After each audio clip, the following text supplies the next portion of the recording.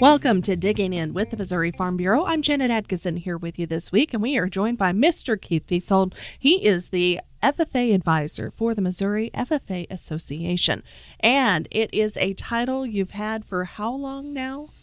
I'm in my second year, Janet, with this particular position. Now, we wanted to chat with you this week after you've almost recovered from the State FFA Convention. So, as we say, almost, because it was just held last.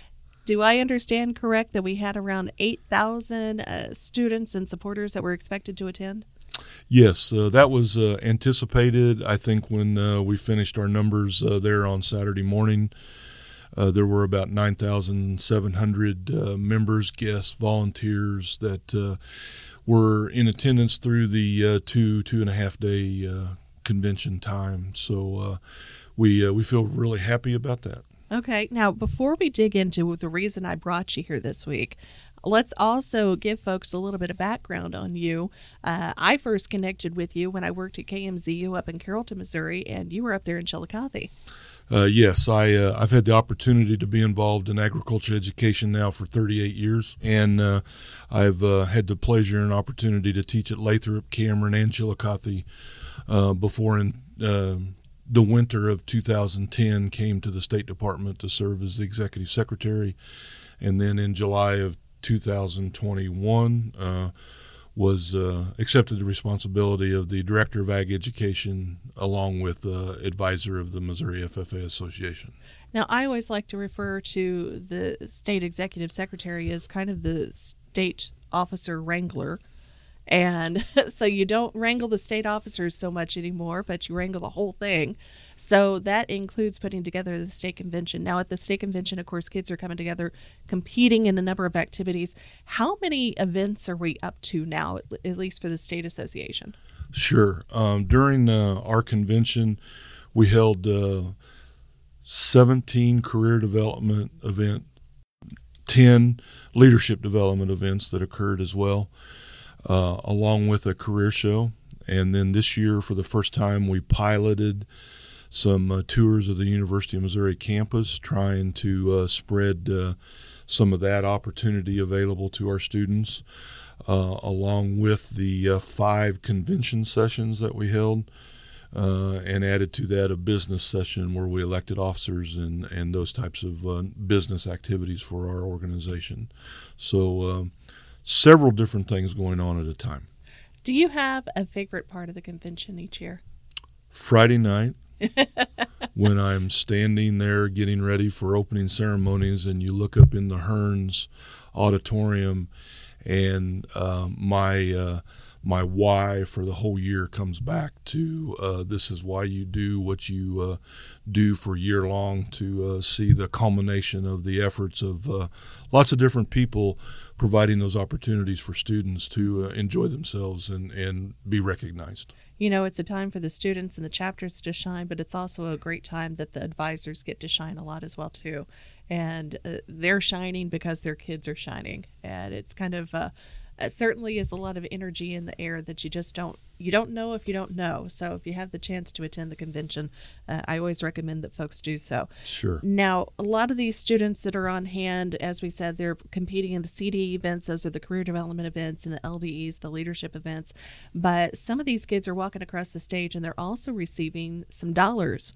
So talk a little bit about the scholarship aspect that's available through the FFA. Yeah, there's several different opportunities for scholarships for students to receive. We have a few that do come across our stage, but nationally there's a lot of opportunities for our students, and those students get an opportunity to receive those. I believe those are going to be announced in the next couple of weeks from National FFA. In our organization, we are working to increase that here in Missouri, but as far as the amount what National does, we don't have that. So what our students receive is that recognition and the opportunity to go on to receive those things. We do have an organization that sponsors some nursery landscape scholarships for our career development events. Our organization offers a couple of camp scholarships that are available. And then our Missouri FFA alumni offers, I'm not sure the exact number, so I'm sorry, but 8 or 10 WLC, Washington Leadership Conference scholarships for students to attend that in the summer. So those are a few that I can name that are available. There's also opportunities in a couple of the career development events if the students choose to attend the University of Missouri, where there's some scholarships available that way as well, depending on how well they did in their competition. It does make sense. Now, think about, if you would, back to your time as an advisor and trying to help students through this process. What kind of suggestions do you have for, a lot of the seniors, their scholarships are already kind of applied for and in the book, so to speak, but you got some juniors coming on where they're just getting this process started? Yeah, I think the thing that students and members need to remember is involvement. And not only involvement, you don't always have to be an officer, but you need to be involved. And the involvement is what some of these organizations look at when their applications are filled out. Were you involved?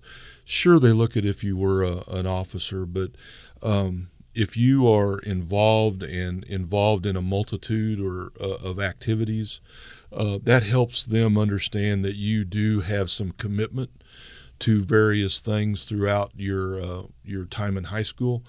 And past history always indicates what future could bring. And so that's what they look at, and that's what an application is. What is your past history, and how will that tell us what's going to happen in the future? So, do you have any insight to finding scholarship opportunities? Any suggestions there?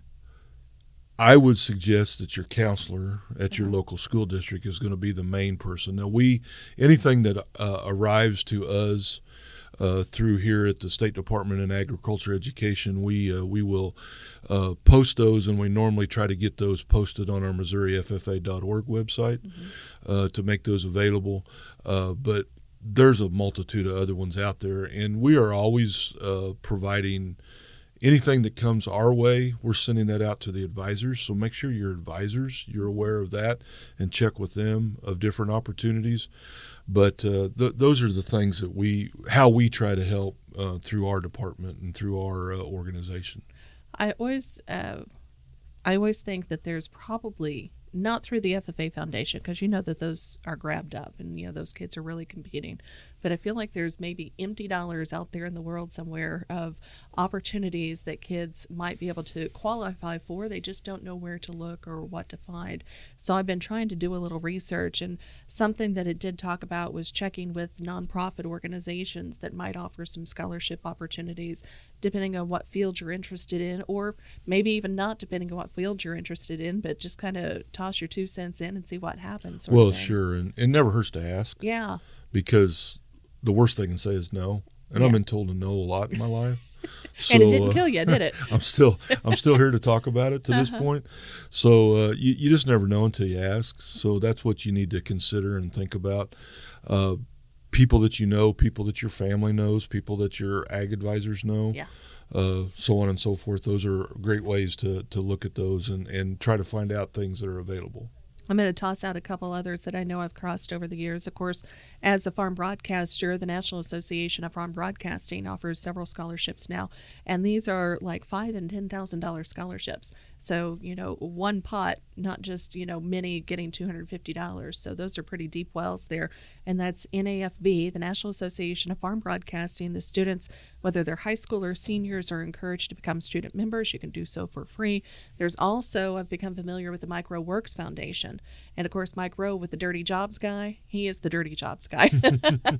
But he has started his own foundation and basically has a work ethic pledge that kids sign, and he's gearing that more towards kids that are going into the trades. Right. And so having some opportunities, because I know through many years the trades didn't feel like they got many scholarship opportunities, but I think that tide is sort of trying to shift where it's a little bit more encompassing on that front. So something good to see. Yes, it is. There are needs for 4 years of university education, but there's also needs for 2 years of education. And then there's needs for those coming out of high school straight into what we call the trade and technical opportunities with some training on the job while they're doing that. And all those are needed today because the workforce is by no means full. So all those are opportunities. No matter how many ag classes I had, I know that my skill set is far, far below where it should be for a lot of things that I need around the house or around the farm. So, there's opportunities out there. And my oldest nephew has gone to lineman school, so he's doing that, and he's thoroughly enjoying the aspect of getting out and working outside. Absolutely. Now I'm going to ask him that again in January, but nonetheless, right now he enjoys it. So it's a great opportunity for a young man to kind of find his footing in another, or a young lady to find her footing in another direction. With that being said, let's also talk about the career path that you took to become an FFA advisor. Was that pretty early on that you decided that's where you were going to head? Actually, in college, I was going back home to farm and be involved in swine production. And many listeners may or may not know about the fabulous agriculture years of 1982 and 1983.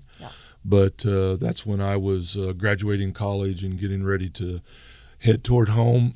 The financial aspect of agriculture at that time was tough, to say the least.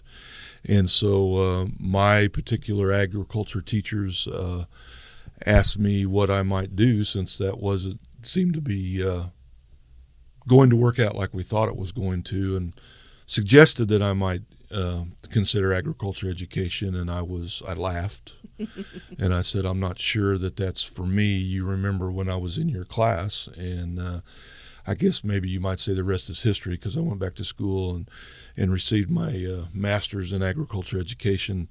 And now I've been 38 years in this field and profession. So you must like it okay. I'm still here, and it's enjoyable, and it has its ups and downs like any career field. Of course, yeah. Like any career field. But it's been positive for myself and my family, and we're doing well. So. And one final direction I want to take it. Of course, we've talked about the scholarship, the upperclassmen, where they're headed now, what they need to be targeting as far as getting their sights set on things. What about those folks that are just coming into the FFA program? And by folks, I mean the kids, but also the parents, because the parents are in for some lessons here along the way too. Sure. It's going to be similar suggestion is. There's this story called the Opportunity Statue, and the Opportunity Statue is a statue that has hair on the front of it but no hair on the back of it.